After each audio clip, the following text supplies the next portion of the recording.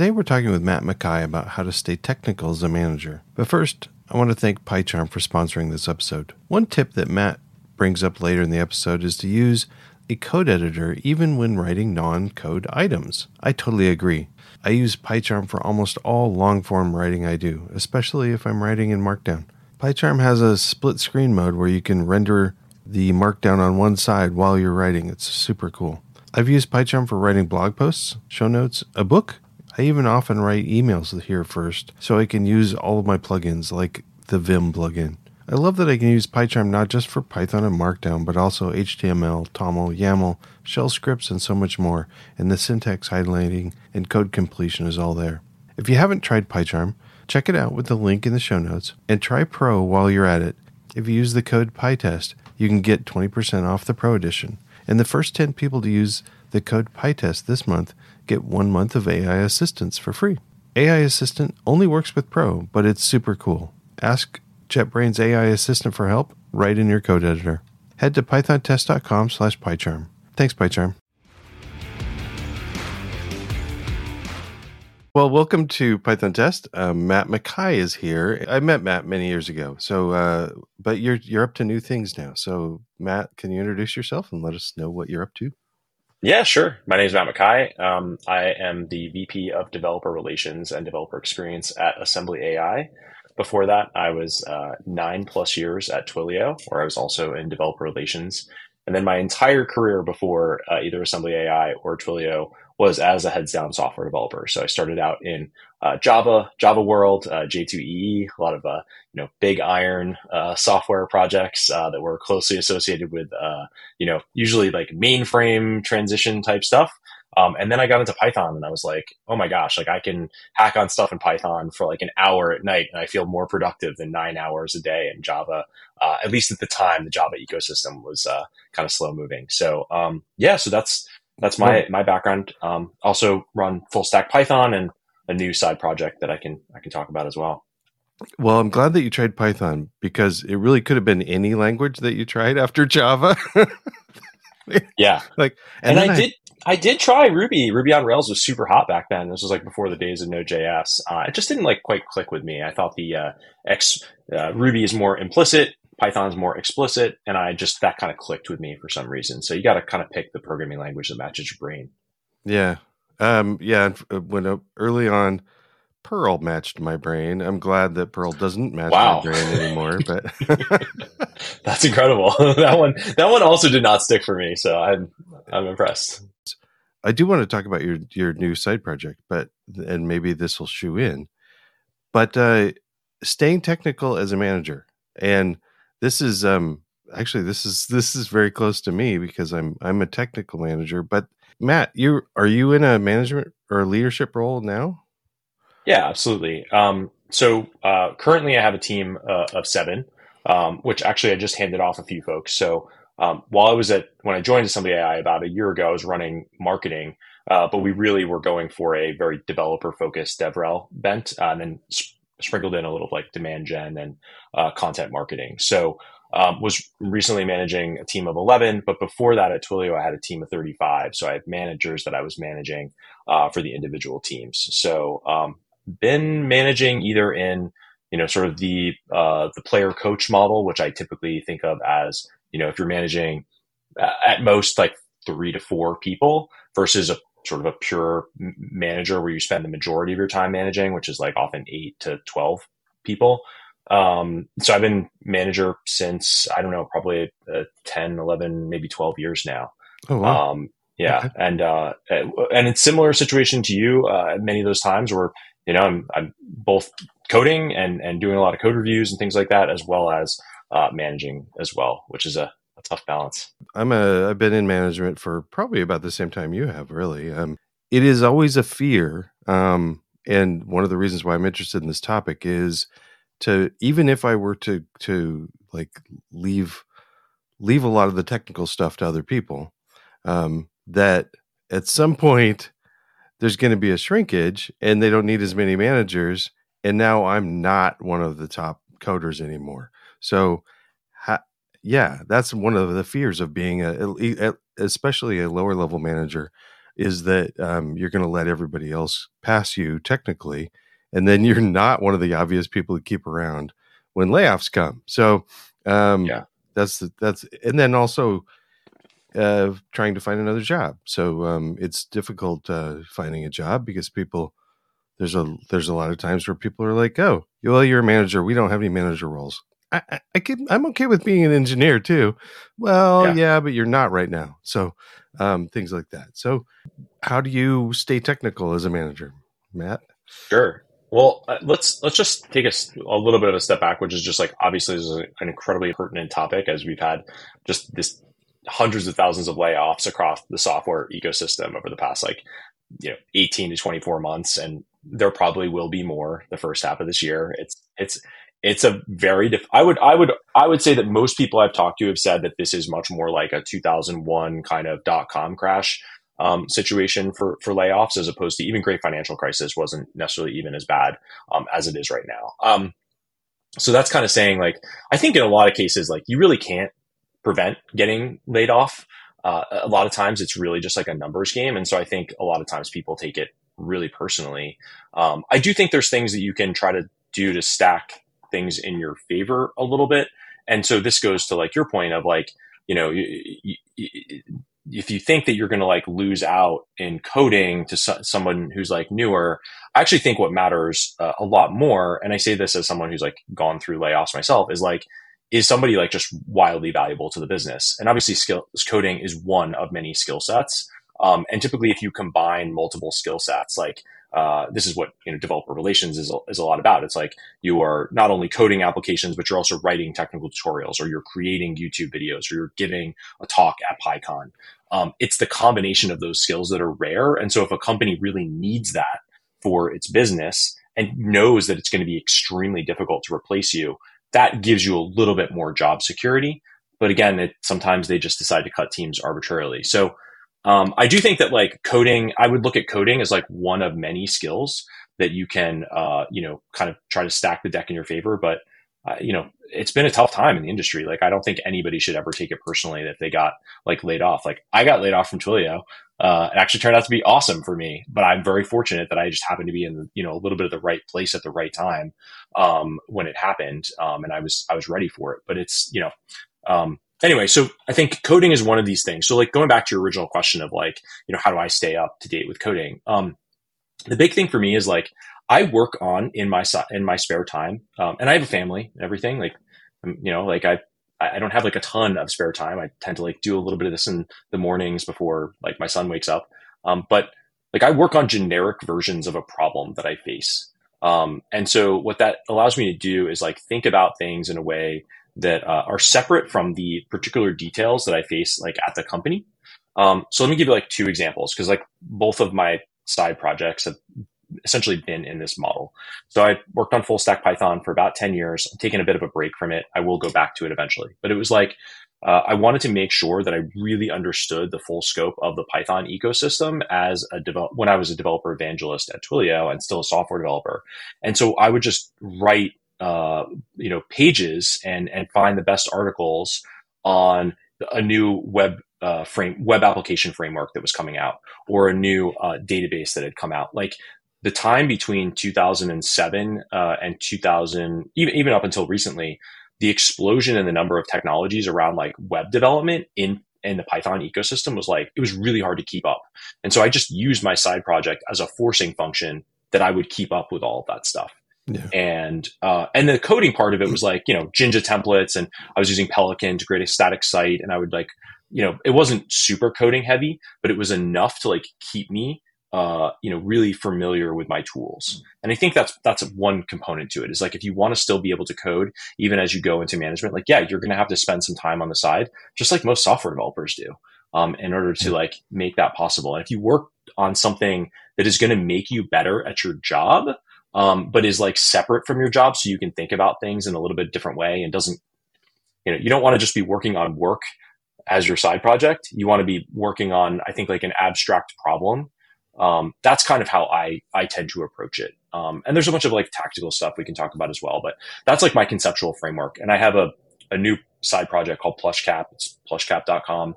it allows me to see the landscape of every developer focused company that's out there and how they're investing in their docs, how they're writing blog posts, how their YouTube channel is doing. So I can see every single company and how they're doing, from publicly traded company all the way down to a pre-seed company. And then I can say, oh, that tactic is working really well. Maybe we should experiment with that on my team. So you can you can self sort of learn from others. And I do that through the tool that I created. We may need to have you back on and just talk about PlushCap at some point, because that sounds fascinating, and I think I've got like 20 questions around it. So, okay. One of the places where I looked at trying to stay technical, and I've heard this before, is to have it be something completely different than your normal day job, like trying to, I don't know, do a forum for one of your hobbies or something like that. But I love this idea of generic versions of a problem that you're working at on your company. It's something that when I started writing about testing, I was definitely thinking of problems I had at work and trying to solve them, but I wanted to do it in the open, and I couldn't do that. I can't write the problem down. Well, one, like that I'm facing at work, because it's the intellectual property. I can't share that. Right.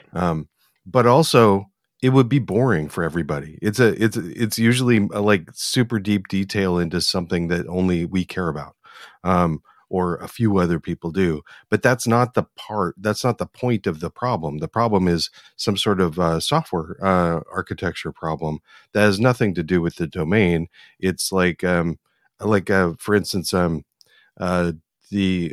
with testing, the early on, I had a need to have multiple checks, so I wrote a plugin called PyTest Check that I still maintain.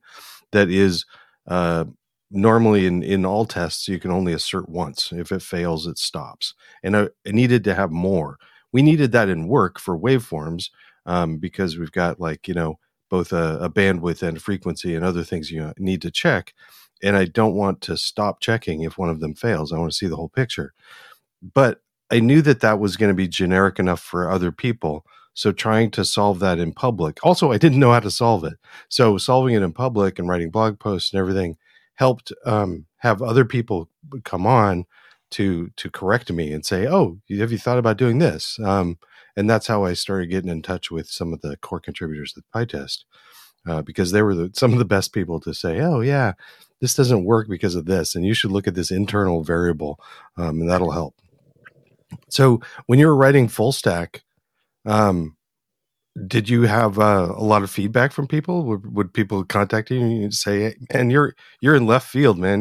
You're wrong about this," or did you get very many corrections?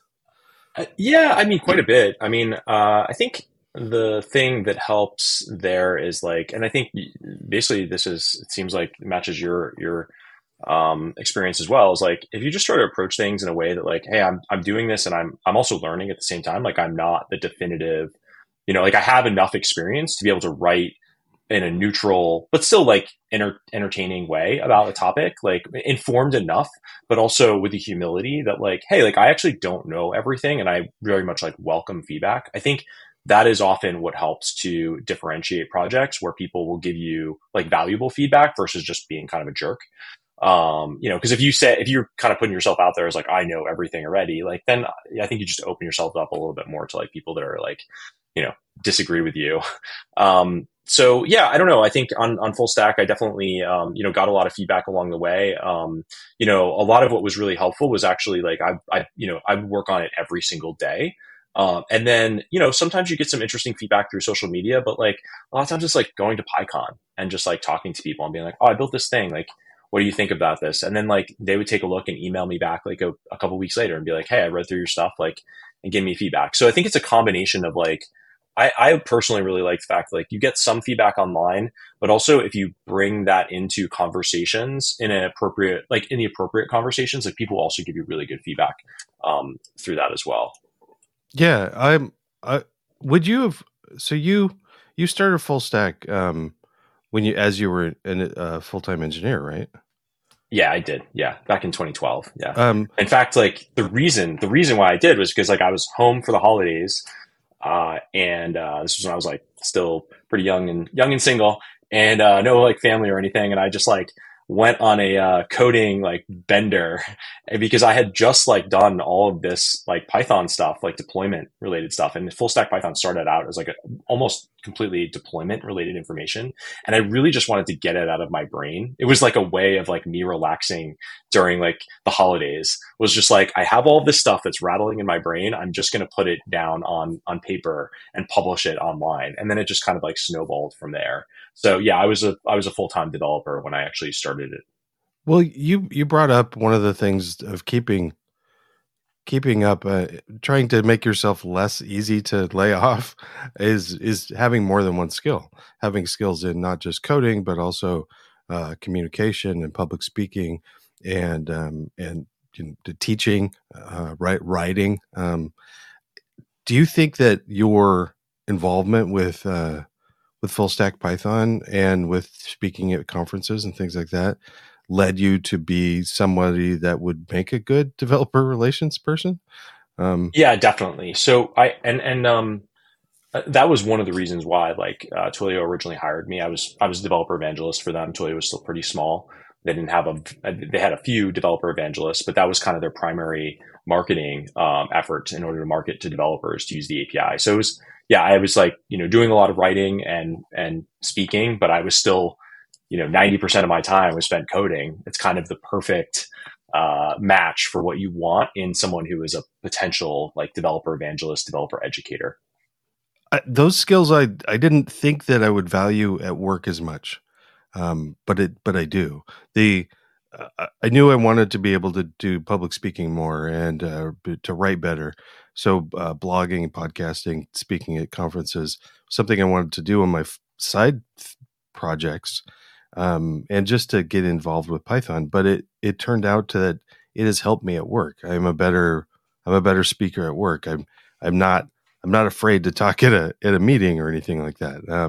It doesn't even matter who's there. Some of the large managers can be there, and I can stand up and talk without sweating too much. I think that comes from a lot of my involvement with the open source community. Yeah. And I don't know, were you, before you were a manager of like up to tons of people, were you somebody that was comfortable with leadership or with public speaking, or was that something you learned?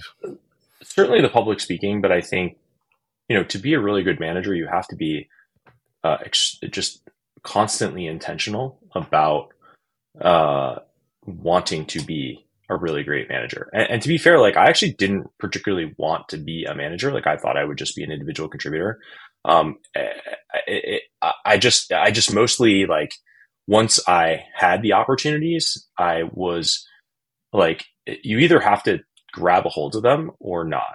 Right. And I think, for better or worse, like a lot of managers kind of go into management because that's kind of where they're pushed, but they don't really want to take that opportunity and be amazing at it. And I still have a ton to learn. But like I am extremely intentional about the way that I manage. And I want to be a really good manager in addition to still having all of my technical skill set. I'm not sure I necessarily see that same desire from every manager. I think some of the, unfortunately, some of the weaker managers that I have personally had in my career are the ones that think that because they got the title, now they make all the decisions. When in fact, like that's typically like not how things work, right? Which is why like I've been very intentional about studying servant leadership and what are the right ways to manage folks that are particularly technically talented and creative. There's different management styles, but you also have to like kind of know your own personal preferences and things like that, and kind of come up with something that works for you and the people that report to you and the team that you have at that time. So there's like so many variables in management, and I think that is one big thing that people have to recognize is like there's different ways that you need to approach this problem, just like you need to approach different architectures, technical architectures or whatever. And these are not like, I am a manager, I know how to manage. Like you may know how to manage in like one slice of a situation of a team and completely not know how to manage in other situations. So there's like definitely a self-awareness component to it as well. Well, I want to bring up a management style that grates on me is, maybe it's not a style, but the managers that actively try to make sure they look like the smartest person in the room, either just take credit or just dismiss some of the accomplishments of the people that are working for them because they want to be seen as the superstar. Well, and I think that's actually how you become a better manager. If you want to be a better manager, is you just think about those traits and why they were so grating, and why they actually caused you as an individual contributor to do worse work, like not act. It has the opposite effect, right?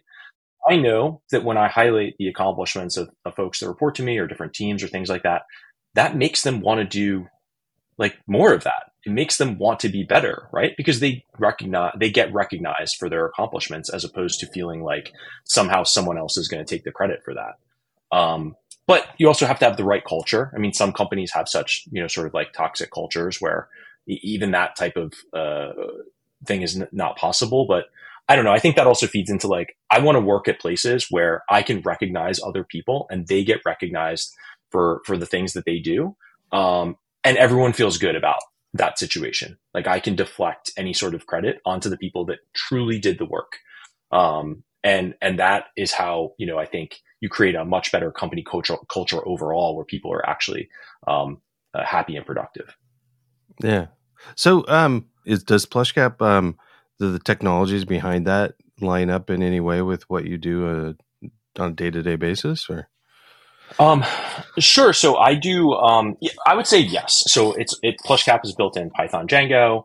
I deploy it to just a virtual private server. I use Ansible, a lot of like sort of like tried and true tools. So my opinion and again, like everyone kind of has to develop their own style, but when I use side projects, I actually tend to use like the same tools that I know. So I'm using, my code editors, Vim and Tmux, which I've been using for 15 plus years.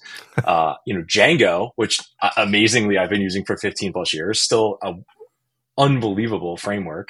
Obviously Python, I continue to increment on the versions. I've gone from Python 2 to Python 3, all that. And now I'm taking advantage of like Python, 3.10, 3.11.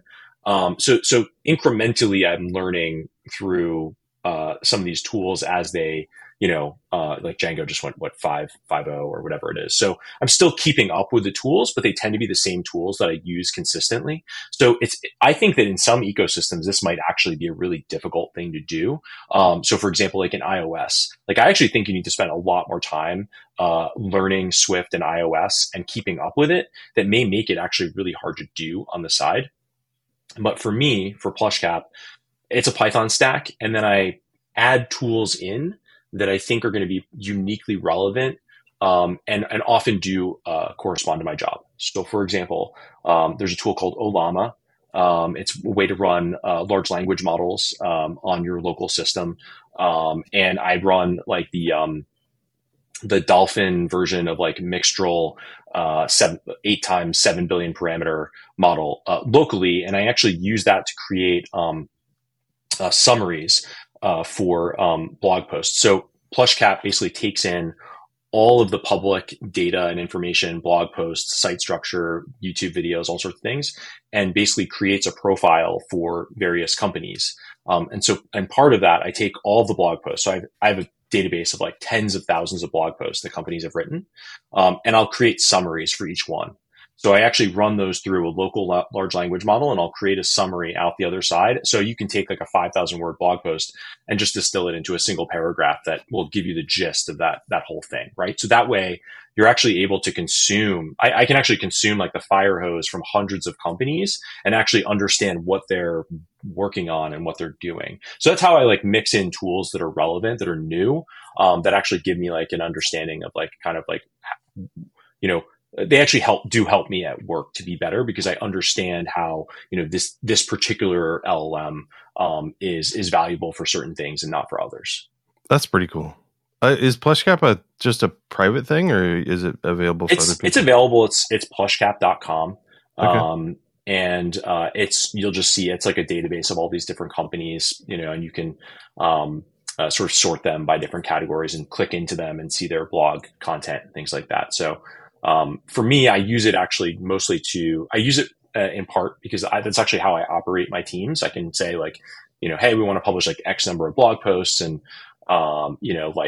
it basically gives me enough metrics of what I call input metrics, like input into like how much our team should be producing, that then I can combine that with our proprietary metrics and really make sure that the team is like operating according to like the way that we need to run the business and actually drive the business results.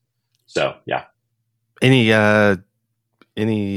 sneak peek at some of the answers? If I've got a limited amount of time, should I write blog posts? Should I go on YouTube?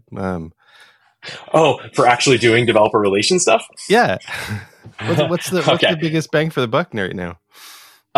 Okay, so this is my personal opinion, and but I think each company really only gets to be known for like one thing, and so you got to figure out what your thing is as a company if you want to be an exceptional company. So for Twilio, it was developer events. I went to 86 developer events in 2014, my first year. We did 500 events that year.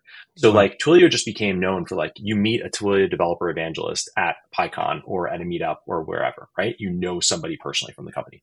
Stripe became known for their like exceptional developer docs. Eventually like Twilio actually became even better known for like a lot of the developer content, particularly as we like enter the pandemic.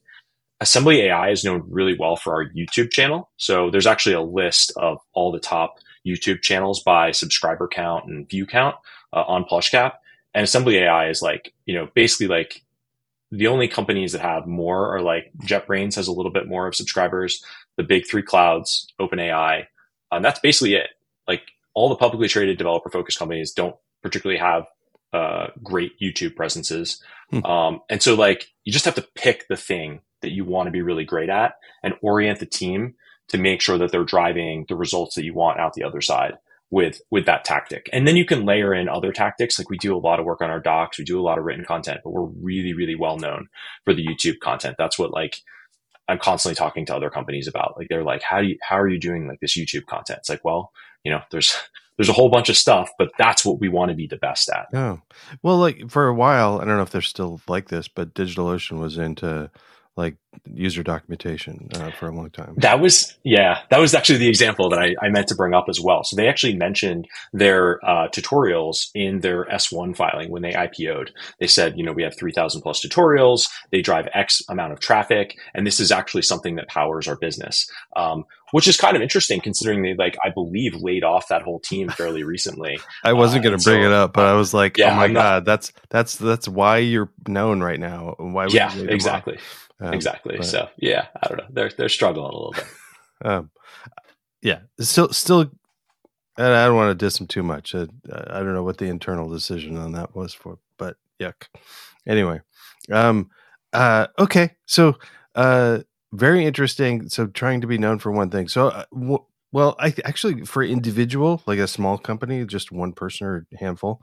Actually, usually just one or two friends or something doing something.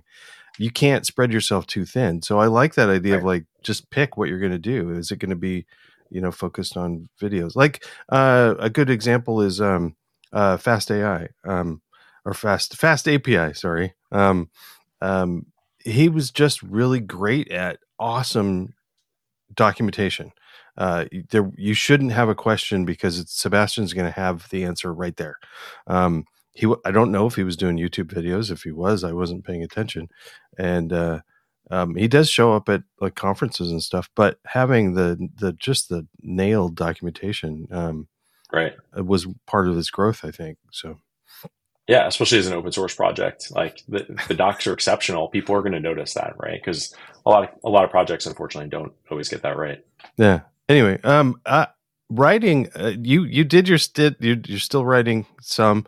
I imagine it's hard to stop writing once you start writing. Are you still like posting or blogging or anything lately? Or not as much lately. I will get back to it.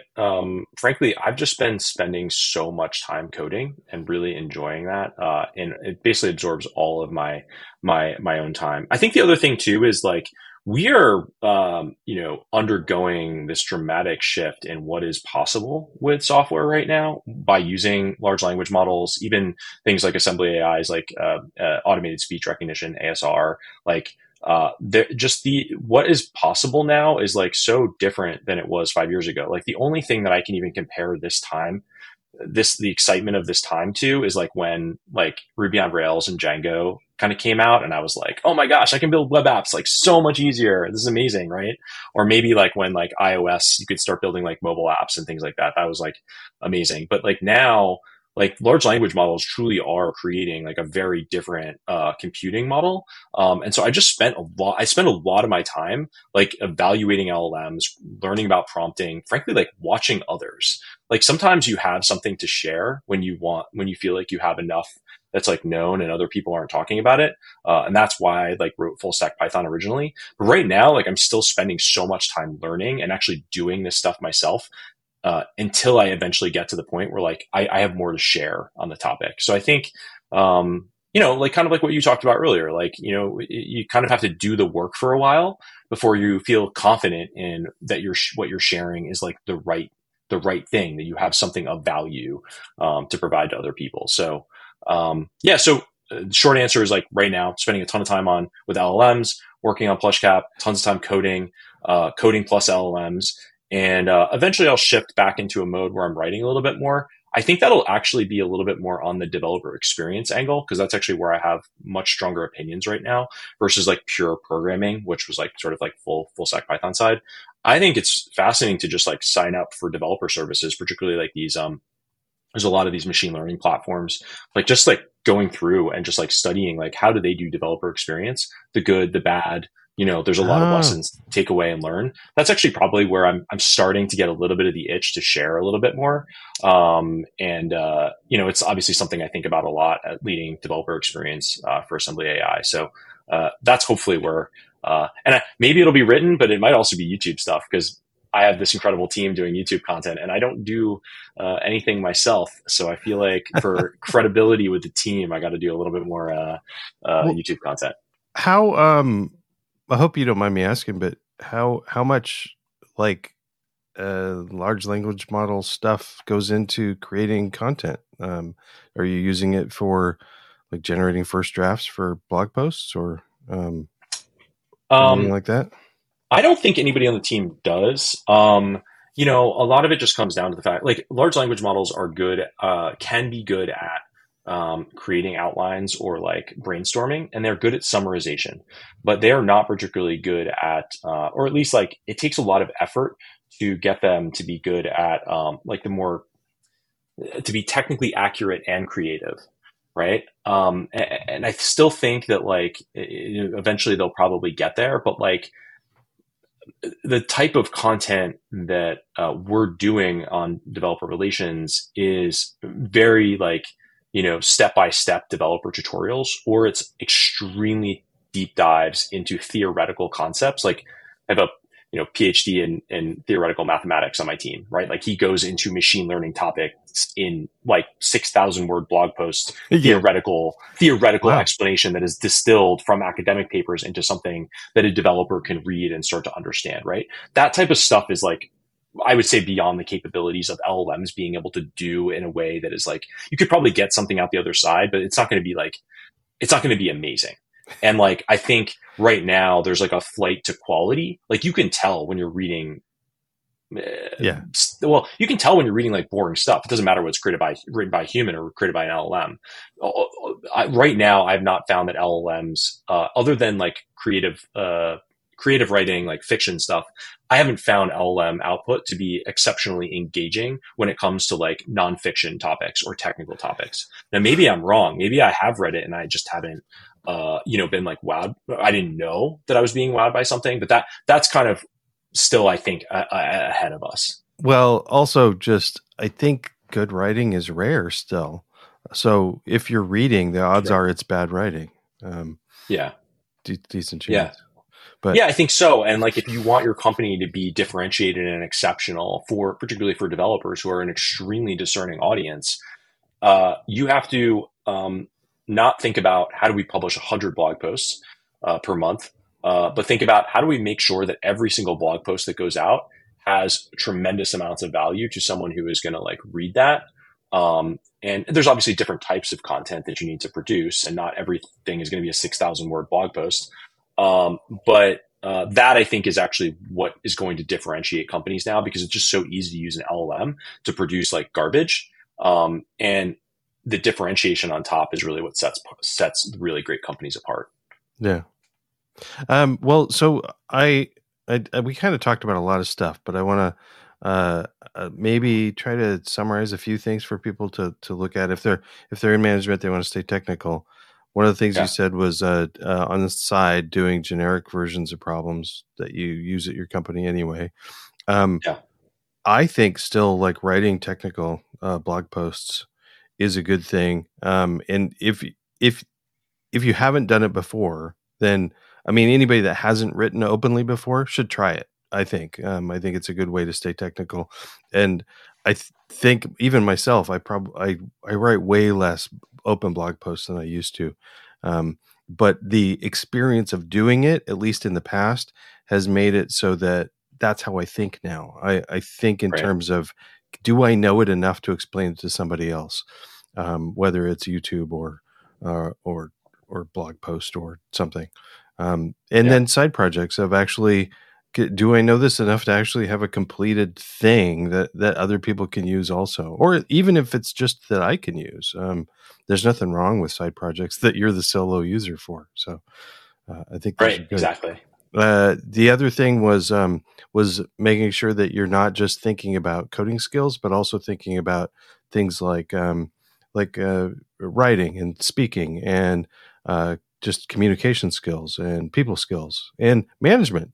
You can always improve your style as a manager. Anything else that we should throw out there is I had just a few quick tactical tips, which is like, I think you also have to like know yourself. So if you're constantly like bashing your head against the wall, like, and you're frustrated because you like, I want to be a better writer, but you just don't want to do it. Like maybe don't put the pressure on yourself to do that. Yeah. Maybe there's something else that you want to improve. So I think so for me, I think the big thing that whether you want to work on some side projects or you want to be, coding in addition to managing, is like just having something every day that you can accomplish. So for me, like I really enjoy getting up in the morning. I tend to wake up pretty early and I just write a little bit of code. It's like the first thing I do because I'm not distracted.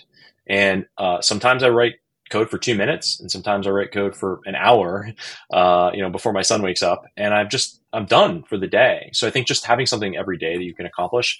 I think I've actually also, just to get back to like the real technical angle, there is a tremendous advantage in having a really quick deployment pipeline. So I deploy PlushCap like changes to it every single day.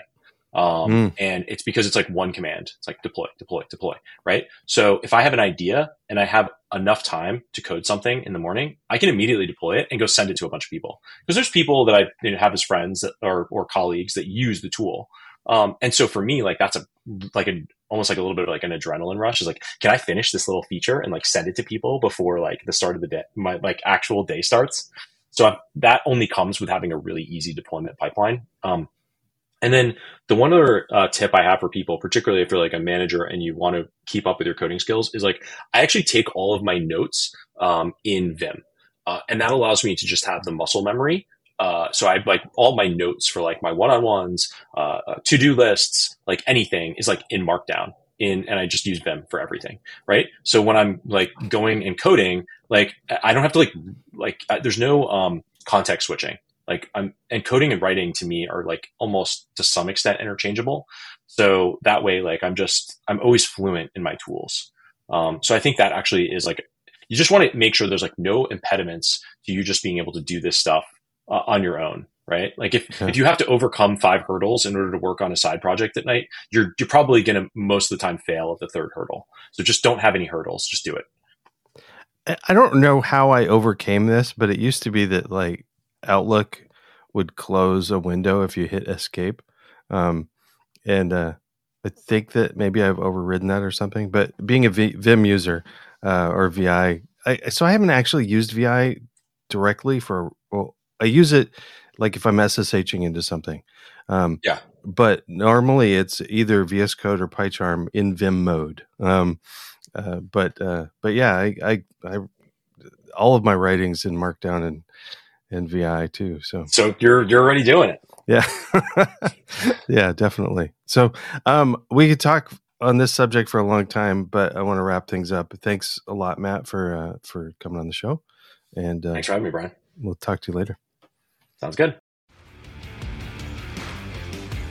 Thank you, PyCharm, for sponsoring this episode. Head to pythontest.com/PyCharm to see how easy it is to run PyTest in PyCharm. Then go to jetbrains.com/PyCharm and use code PyTest to get 20% off Pro, and for the first 10 this month, grab a free month of AI Assistant. If you want to learn PyTest, get better at PyTest, or just want to be the most efficient you can be at automated testing, head to courses.pythontest.com for the complete PyTest course. Thank you, Patreon supporters. You rock. That's all for now. Now go out and test something.